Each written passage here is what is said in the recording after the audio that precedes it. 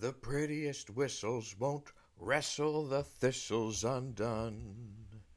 Oh, oh, the hazards of love.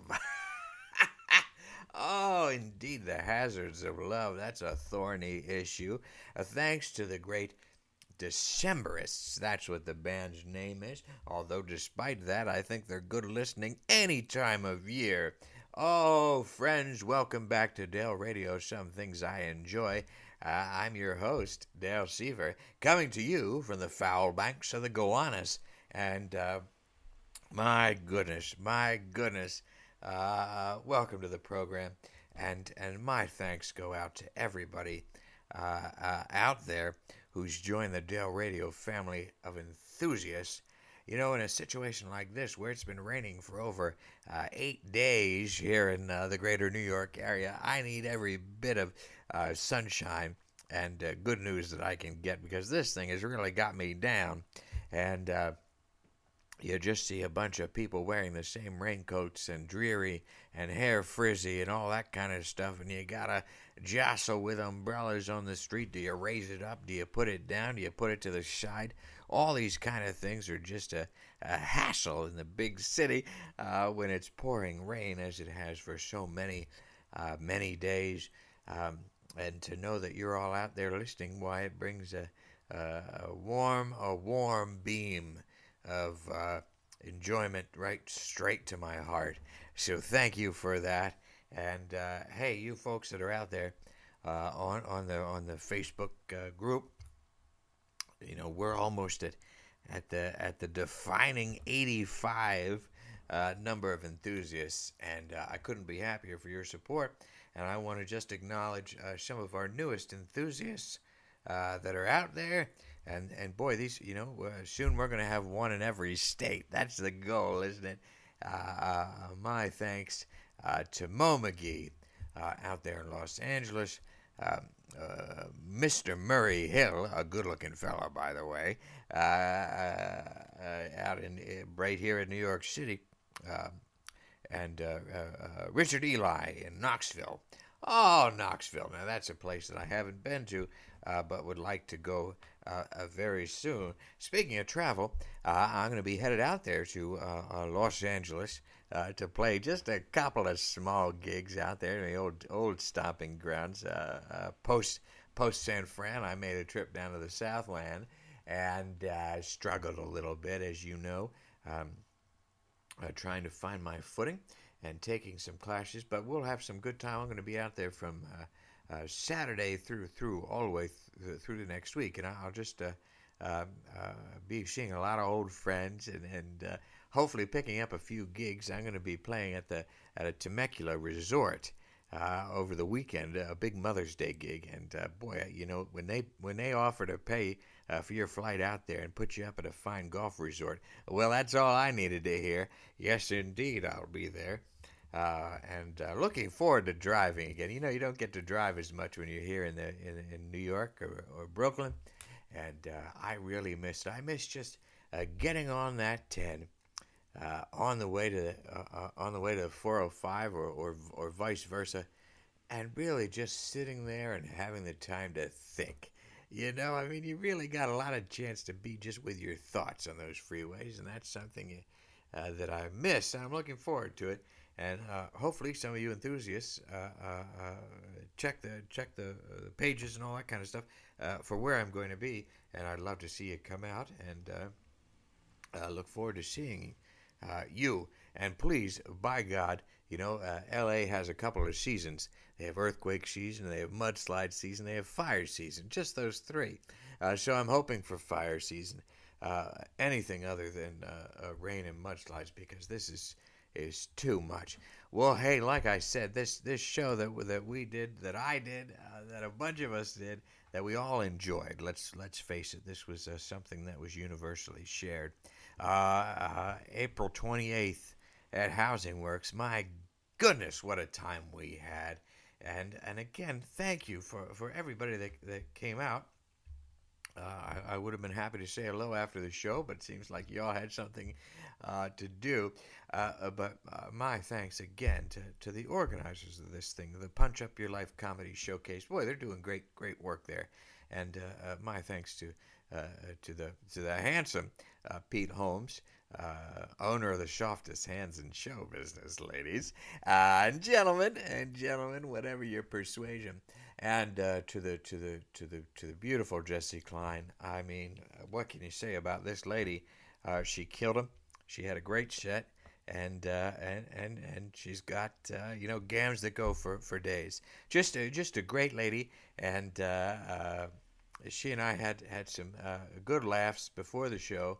Uh, they don't have a green room per se, but they kept me in a hallway out by the garbage, and hey, listen, that's fine. That's not why I do it. I don't do it for all the perks and everything. Although I look forward to this Temecula gig, but it was a lot of fun at this used bookstore. That's what it was, a used bookstore. And if you're looking for new books, this is not the place to go. By the way, you won't find the latest Margaret Cromwell there, much to my disappointment. But they do have a number of books, and all goes for a good cause. And the people that work there, oh, what can I say about these folks? My thanks go out. Everybody kind of cleared out after the show, and that's all right. I was gathering my things. Fellow comedians, hey, great show. Hey, great job. Way to go. Congratulations. But they all had places to go and didn't offer to invite me anywhere. And that's fine. That's, hey, I understand. You got probably another gig you're on your way to. So good luck with that. But nice group of people was left. The folks that were cleaning up, I helped them take the recyclables out because I knew right where they went. Dara, Michael, and Stephanie that work over there at Housing Works. Just a fun bunch of people. And let me tell you something. It was a good-looking group of people that came out there on the 28th. But I think I probably picked the cream of the crop with just the folks that work there. And they said, hey, we're shutting down, and I was just kind of sitting there thinking, oh boy, I hope they invite me out because I got nothing to do. So they did. They said, hey, well, we're going across the street if you want to join. And I said, absolutely. And there's a fun little Irish place that's right there across Crosby Street in Soho. And we went over there. Now, it's one of these places where you kind of get the sense that, they're probably not all Irish there, even though they all kind of have an Irish accent, though it's a little bit inconsistent.